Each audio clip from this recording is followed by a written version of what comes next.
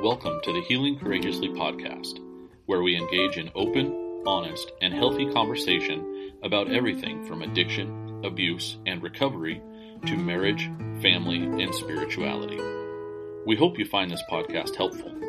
Our goal is that you will find a new way of living as you look closer at yourself in these areas of your life, which will lead to a happier and healthier you. Now here's your host, Randy Boyd.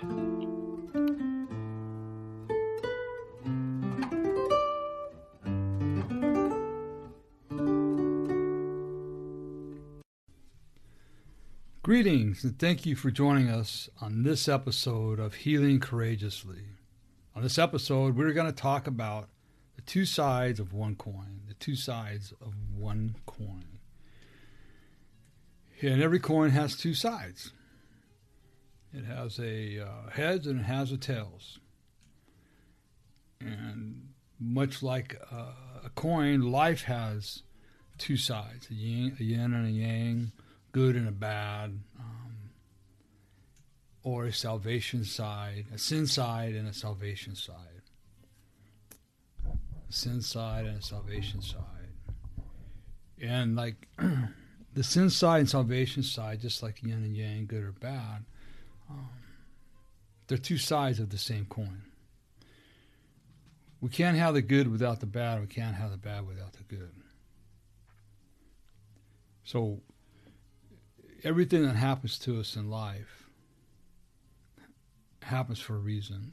Nothing, absolutely nothing in God's world happens by accident. And we need to get that in the fiber of who we are. So many people that have gone through stuff feel that their life is wasted. So Richard Rohr, an author that I really like, I'm going to start with another one of his quotes that hit me hard. It hit me really hard, and that's what this whole blog is going to be off of it. And it says this. It says that everything belongs. Everything. God uses everything. There are no dead ends, and there is no wasted energy. Everything is recycled. Sin history and salvation are two sides of one coin. If I was not able, and had I not learned how to love my sin history, my dark side, then salvation or my recovery side would not probably have happened, because I would have thought less of myself. I would have thought, I'm not worthy of salvation. I'm not worthy of having a good life because of the things I did in the past. So everything belongs. Everything we go through is exactly how God wants us to do it. He gives us free man. I'm not saying that God does bad things. He doesn't. But he allows us to go through what we want, what we choose to go through. We always have a choice whether to go to a sin side or to a salvation side, or to a good side or to a bad side. We have free will, and we can make those choices ourselves. So everything belongs. So no matter what you've been through, no matter what you've done, it's all part of the world that God created you to live in and created for you. God uses everything. He's not going to use he's not going to waste anything. And it goes on a little bit farther. It says that there are no dead ends, there is no wasted energy. So God uses everything. The things that you think are wasted are the exact things that God will turn around and use for the good of you and the good of others that you can help based on your past history, of your sin history, and then of your recovery history. You can help people walk through and walk out of their sin history. Everything's recycled. So God's going to take everything and he's going to recycle it for his use. It's like Genesis 50:20 says. It says, what man meant for harm, God meant for good. Okay. He brought you to this place to save the lives of many men. So man might have meant it for bad, but God had a reason for it. Not that God did it to you. You need to understand that. Man did it to you. But God allowed it to happen because he gives men free choice. Sin history and salvation are two sides of one coin. Two sides of one coin. Okay? So you can't have one without the other. Too many people want to ignore that sin history. And recovery, doing the steps, is a crucial part of recovery. And it's where, I myself, as well as many of my associates, believe that every person alive should do the 12 steps. It'll change their lives drastically. But a lot of people choose, they look the other way. I don't need to do them. I'm okay. Well, if we don't take a look at our sin history, do a moral and honest inventory of ourselves, get rigorously honest with ourselves about ourselves, it's going to be pretty hard to flip the coin over to the salvation side. It's going to be pretty hard for us to stay in sobriety for too long of a period. We have to face those things of our past. Whatever happened to us in our past is not who we are. It's only what has happened to us or what we have done. And we have to remember that from this day forward, from the day you ask God to help you, from the day you ask Jesus to forgive you, it's done. He's forgiven you. And so the question I always have, people will say, well, I can't forgive myself. Well, you don't have the power to forgive yourself, and nor do you have the right to forgive yourself, because God's already forgiven you. And if you're saying that you can't forgive yourself, but God's forgiven me, you're saying you got more power than God.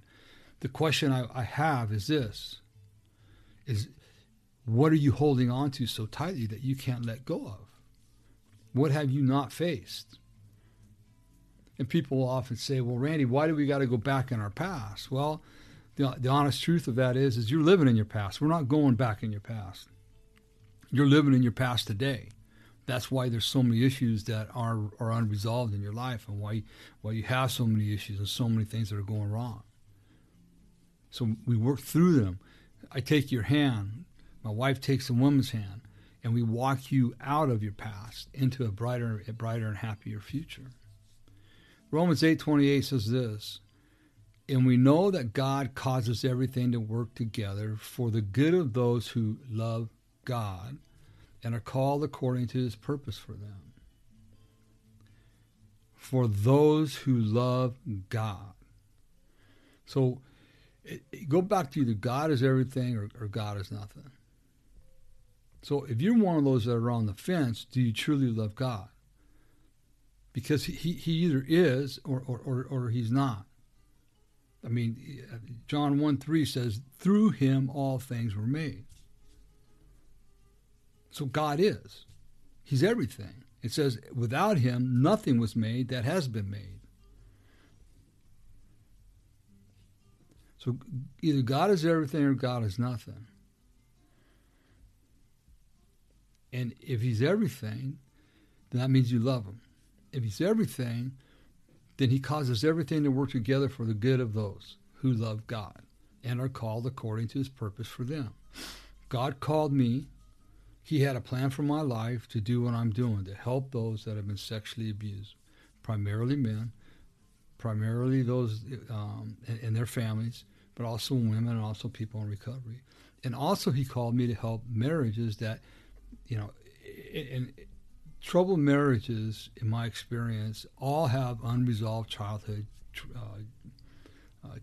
issues, okay, or ACEs, right? Adverse childhood experiences. And troubled marriages always come down to they're replicating how their parents loved each other, loved as husband and wife, but also how they were parented as kids. And so it's breaking that generational curse that helps them get to the next level. When I first started my recovery journey in 2006, a good friend of mine that I didn't even know was in recovery, and he was crazier than I was, but he was a great guy. And every time I would call him up, he read me the promises of AA. Every time he called me up, before he hung up, he always read them to me.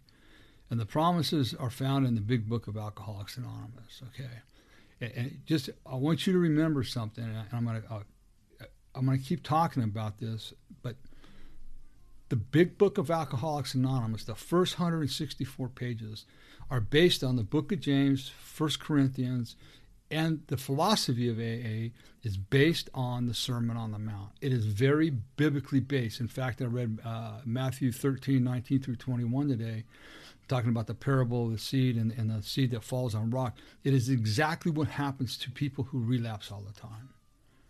They walk in, they're on fire. They're on fire for Jesus. If you're going to church, they're on fire for recovery. I mean, they are just there. They're on it. Then the first time the wind blows, the first time some heavy trials come up, tribulations come up, poof, they're gone. They relapse. Explains exactly what happens to those who relapse. So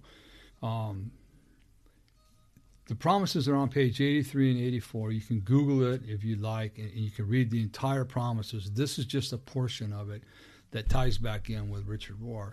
It says, no matter how far down the scale we have gone, so no matter how low we've gone in our life, we will see how our experience can benefit others. Okay?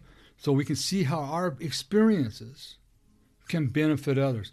It also says in the big book, you cannot transmit something you do not have. So how's our experience going to benefit others if we haven't got the salvation side or the recovery side of the coin?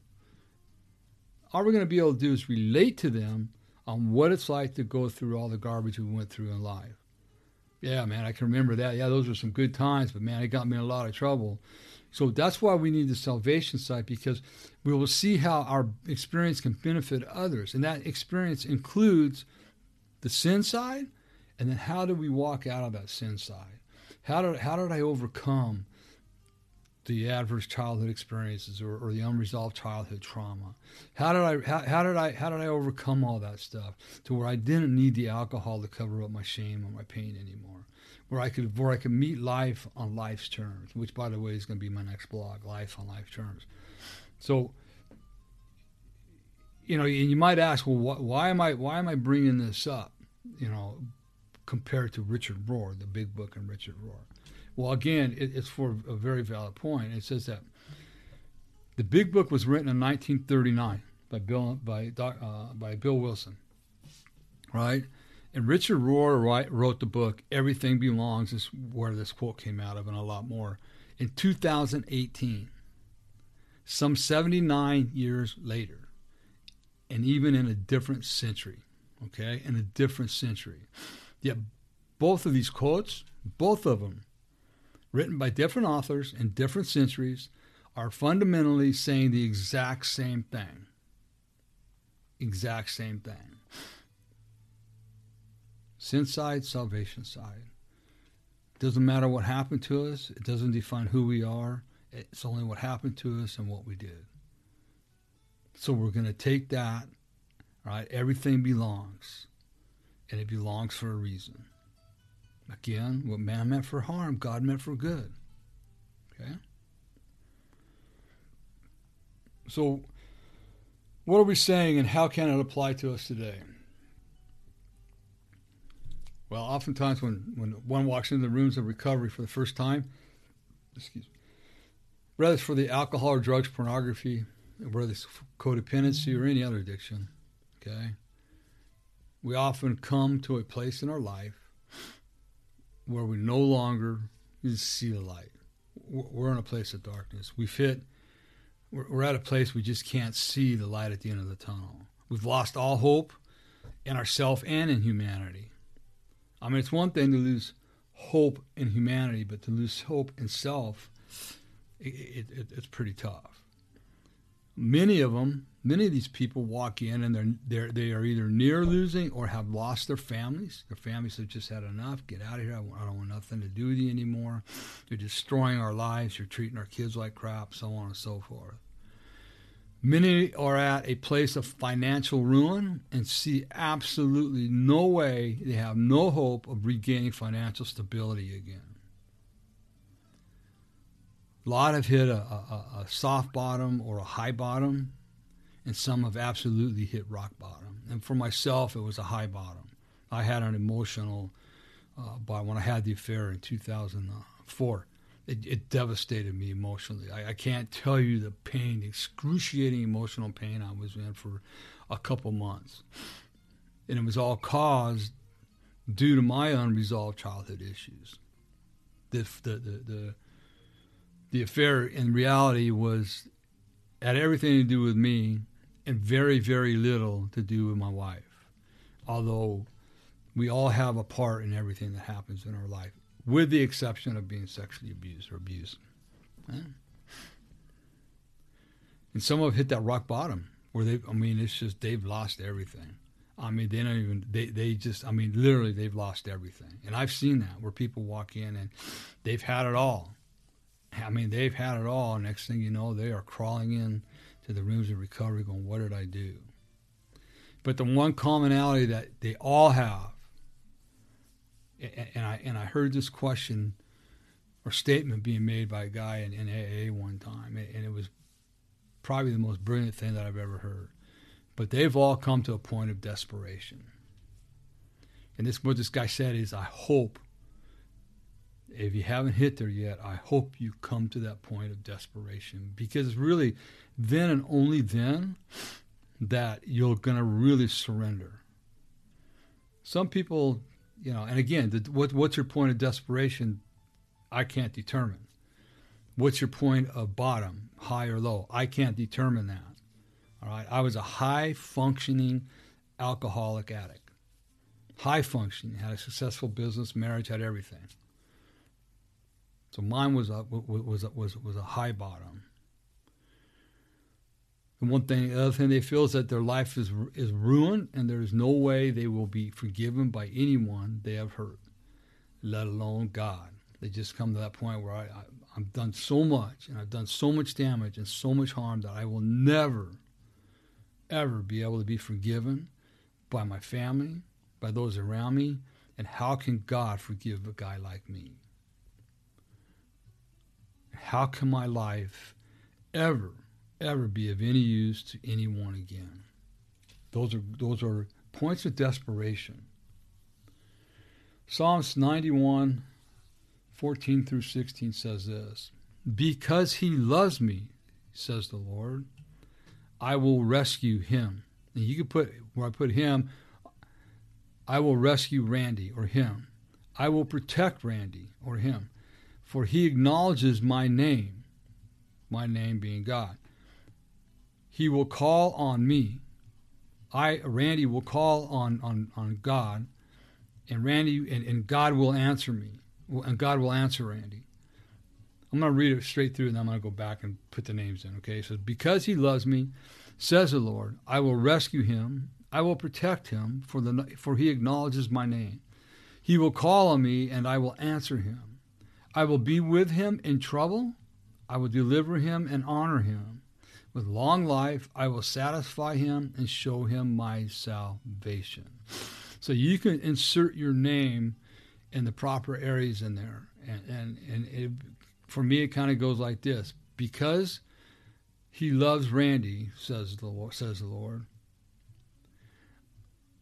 Or because Randy loves me, says the Lord, I will rescue Randy. I will protect Randy, for he acknowledges my name, the name of God.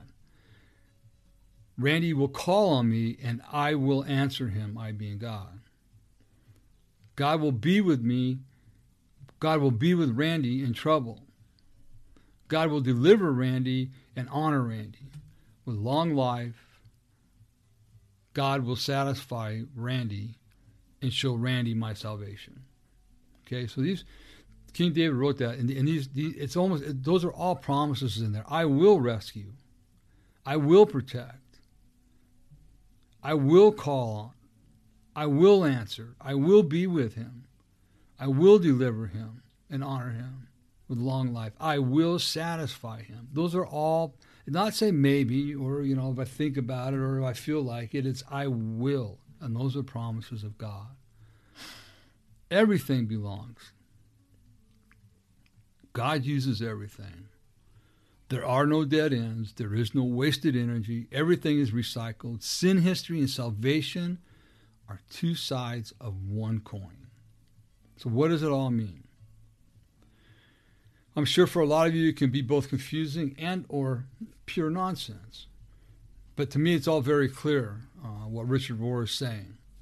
Although at one point I will tell you, this is, to me, would be like, this is nonsense. There's no way. I mean, I was so mad at God, and don't tell me that he's doing what he did to me was for his use and to help other people, right? Because if I would have known that when I was going through it, I would have said, thank you, God, very much. Have a nice day. See you later. Bye. And I did say, see you later. Bye, but I didn't say, thank you very much. Have a nice day. So I came to believe that God is either everything or he was nothing. I came to believe that. And again, going back to John 1:3, through him all things were made. Without him nothing was made that has been made. So it's saying right there that God is everything. God is absolutely everything. Okay? He can't be he can't be when everything's going good and not be when things are going south. There's no in between. Okay? There absolutely can be no in between. And we need to understand that. To me, you hear me say it all the time, God is everything, and that absolutely nothing happens in God's world by accident. And those are hard concepts to accept for some people, and I understand it.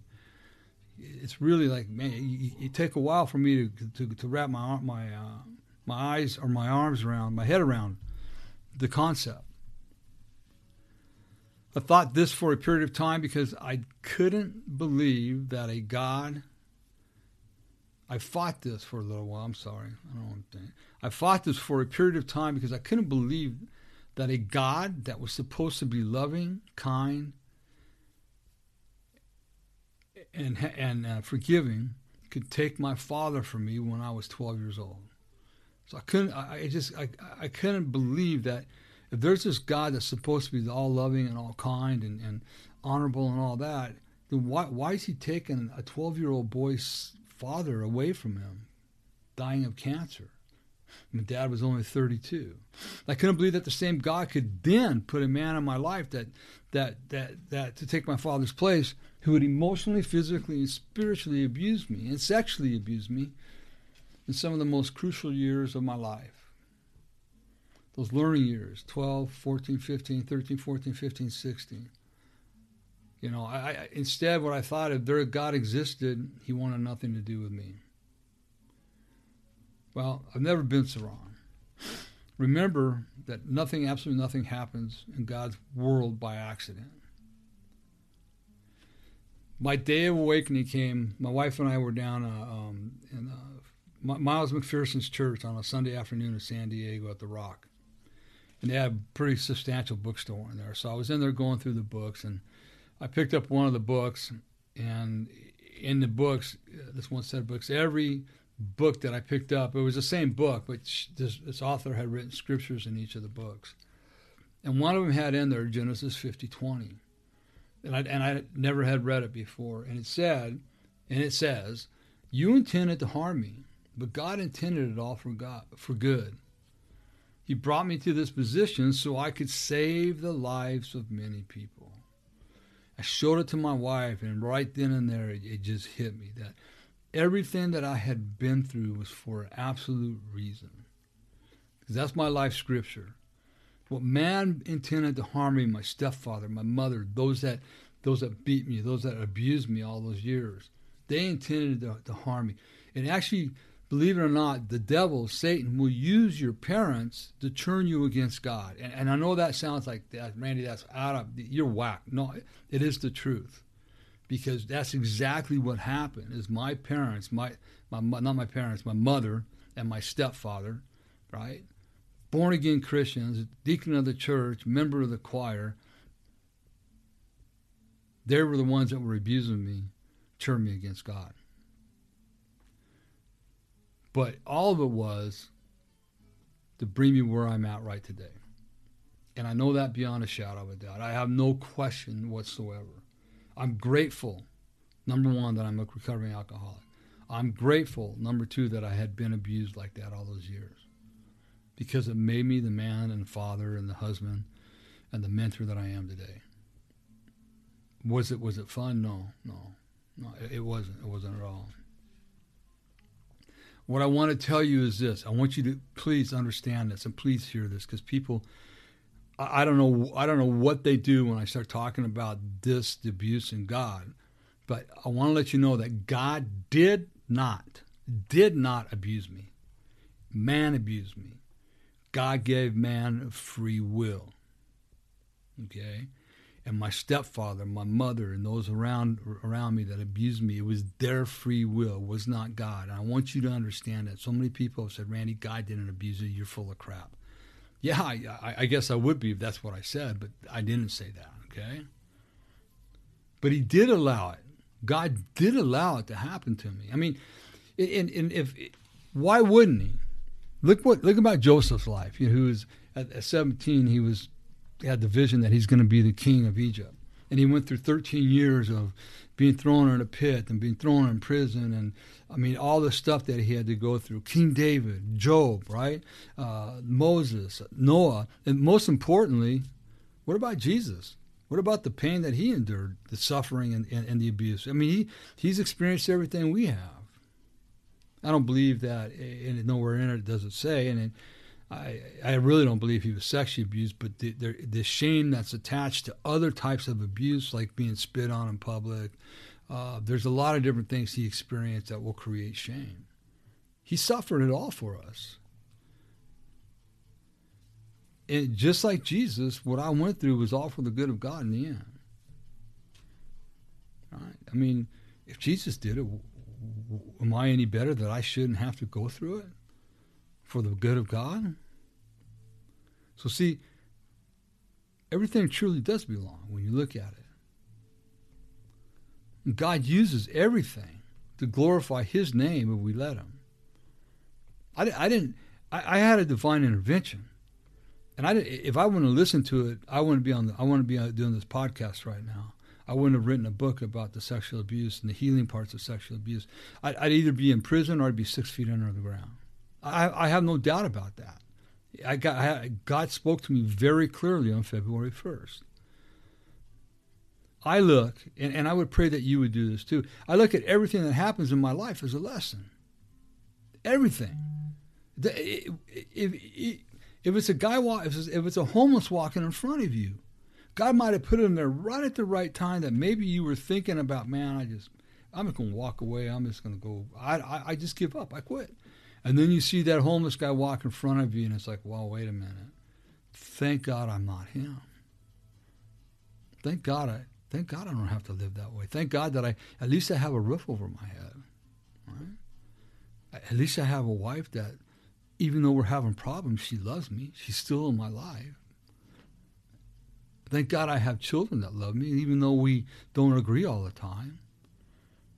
So if we can look at everything that happens to us, right? Whether it's for a second, whether it's a minute, a day, whatever it is, start looking at it as a lesson rather than a punishment or something wrong. What did I do wrong? How come God's punishing me? God's not going to punish you. We punish ourselves. What happens is that God He gives us the free will to do as we choose. But what He doesn't do is does not remove the consequences of the choices that we make. So in other words, if we're drinking and driving, right, and we get pulled over, what's the consequences for drinking and driving and being drunk and getting caught? You're going to go to jail. That's the land of the law. Okay, God won't relieve us of that. But He gives us free will to do as we want. So I knew exactly when that divine intervention, I got to quit. So when I look at everything that happens in my life as a lesson, I look at it as a lesson that I can glean on to help others. And what it does, it stays in my memory bank. And inevitably, every time I'm working with somebody, something comes up. And I can go back through the files, and it just kind of goes through it by itself. And there's something in there that I can always help somebody with. And it might just be how to look at it differently. Maybe they're looking at it from through a dirty pair of sunglasses. So why don't we clean your glasses and look at it through a new perspective? How about if we look at, like my sponsor did to me one day, I was having some troubles, and he grabbed my right shoulder and he pulled me over to the right. He goes, Randy, just step to the right. You're bumping into the same tree in the forest. Just come over here. And as soon as he did it, it's like, there's more to it than that. But as soon as he did it, it's like, oh, there's a trail. Now I can see clearly, because I just stayed stuck in that one spot. And I couldn't see how to get out of it. And that's where a good mentor, a good sponsor, and a good coach or counselor can help you move past that stuck point. I've gone through everything I went through in my life. The abuse, my addictions, the divorce, the affairs, building a business, losing a business, and so much more. If I had not gone through all that, I would not be able to help those that I'm helping today. That God has called me to help today. I would not be able to help them.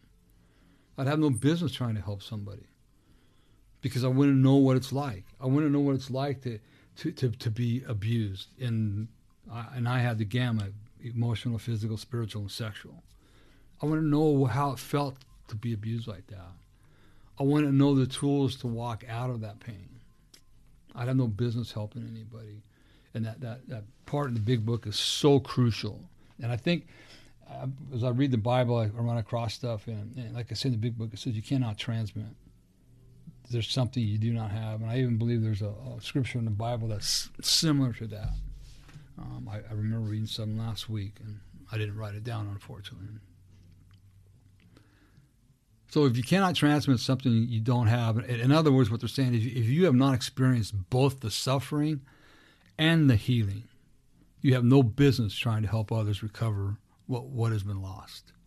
All you can do is be there for them as a friend. Be an ear, just to listen. Don't try to help them. Don't try to solve their problems. Because what a lot of people need to get to the other side of the coin, they just need to be heard. That's all they need. They just need to be heard. And the reality is, I have seen much more damage done than good to others by well-intentioned people, most of whom have been educated academically with no real-life experiences, or those that are sober yet have no recovery. So we've got to be really careful. We all have the intention. I believe that once we get in recovery and we're in the help people, we want to help people. And our true intention is to help people. But sometimes we can't help everybody. And my wife and I, we've learned to let people go. It's like, look, there's nothing more we can do for you. You're stuck. You're not working with the tools. It's okay. Go. Maybe you need somebody else to help you for a while. And we have no problem doing that. I use the word recovery a lot, and almost exclusively, because there's a big difference between sobriety and recovery. I mean, a huge difference. Sobriety is just simply when we quit drinking or using our drug of choice. So we just don't drink no more. And you see it all the time. And man, what's wrong with my wife? I haven't drank in a year. And she's still nagging at me about this, that, or the other thing. And it's like my life's falling apart. Blah, blah, blah, blah. Well, what have you done in your sobriety? Have you done any step work? Have you done any recovery work? Well, no, man, I just go to meetings and don't drink. I go, yeah, okay. How's that working for you? It doesn't sound to me like it's working very good, because what you're doing is you're just a dry drunk. You got the same problems, but you don't have the alcohol to numb them or quiet them down, so it's exasperated. Your problems are exasperated now without the alcohol. Recovery, on the other hand, is the act or process of returning to a normal state after a period of difficulty, or the return of something that has been lost, stolen, etc. Lost or stolen: our humanity, our integrity, our self-esteem, our self-worth, our morals, our spirituality, all things soul-related. So we regain all those things over a period of time. Some quickly, some slowly. So then how do we recover these things? By doing a fearless and moral inventory of ourselves. By going on a deep and rigorously honest soul-searching journey of our soul. It takes work, people. It absolutely takes a lot of work, and it's hard. Rigorously honest, soul-searching journey of our soul, which means we are looking rigorously at ourselves, not at what mom and dad did. Okay, we cross that bridge because we need to know where our behaviors are coming from. But we look at ourselves and our behaviors and how we've hurt other people, right? We look at everything, how other people have hurt us. And we get rigorously honest about ourselves and about how we feel, about how, this when we go into mom and dad, how when mom and dad weren't there for you. I think one of the biggest resentments that people hold on to is they hold resentments towards their parents because they're so afraid to say that their parents weren't good parents. Because they provided me with a roof over my head. They provided me with food. They provided me with the best clothes. They provided me with a nice car. They provided me with money. They provided me, but where was the emotional support and where was the love? Okay? It's a place we have to go to truly heal and in order to truly, truly fall back in love with our parents. I know it sounds weird, but see, the unfortunate part is that most people do a fearless and moral inventory and a rigorously honest self-searching journey of themselves, staying more focused on their self rather than their soul. They avoid it's that rigorously honest self-searching journey is more about the surface level stuff. They don't dig deep into their soul where the problems lay. Your soul needs to be restored. The spirit of God, the spirit of your child within you needs to be restored. It's a hard journey. I'm not going to lie. My good friend that I talked about earlier, his wife called my wife when I first entered recovery and said it's going to be the hardest thing Randy ever did. And it was. It's hard. But it's so worth it. So worth it. So the question I ask you is this. Are you on a self-seeking path or a soul-searching path? It's a big difference. So yes, everything belongs. God uses everything. Everything. There are no dead ends. There is no wasted energy. And everything is recycled. Sin history and salvation are two sides of the one coin. Remember, we can look at everything that has happened to us and everything we have gone through as a lesson, then yes, this is all very true. We can realize that no matter how far down the scale we have gone, we will see how our experience can benefit others. However, we must remember that our sin history and salvation are two sides of one coin. You cannot have one without the other. You need to understand that. You cannot have one without the other. And again, you have to love the sin side of your coin, the darkness in your life. I've had to learn how to embrace it and love it. That's the only way I got through a lot of it. And some of it still comes up, and I got to just, you know what? Hey, it is what it is. And you know what, man? You're okay, Randy. I got to love that part of me, too. If I fight it, I got to accept it because if I'm fighting it, I'm trying to control it. And that just wears you down. So remember that a lot of things in life we have to accept. It doesn't mean we approve of it. But if we're not accepting, what are we doing? We're fighting. And why are we fighting? We're fighting to control. Think about military. The military, they strategize, implement, and conquer. All right?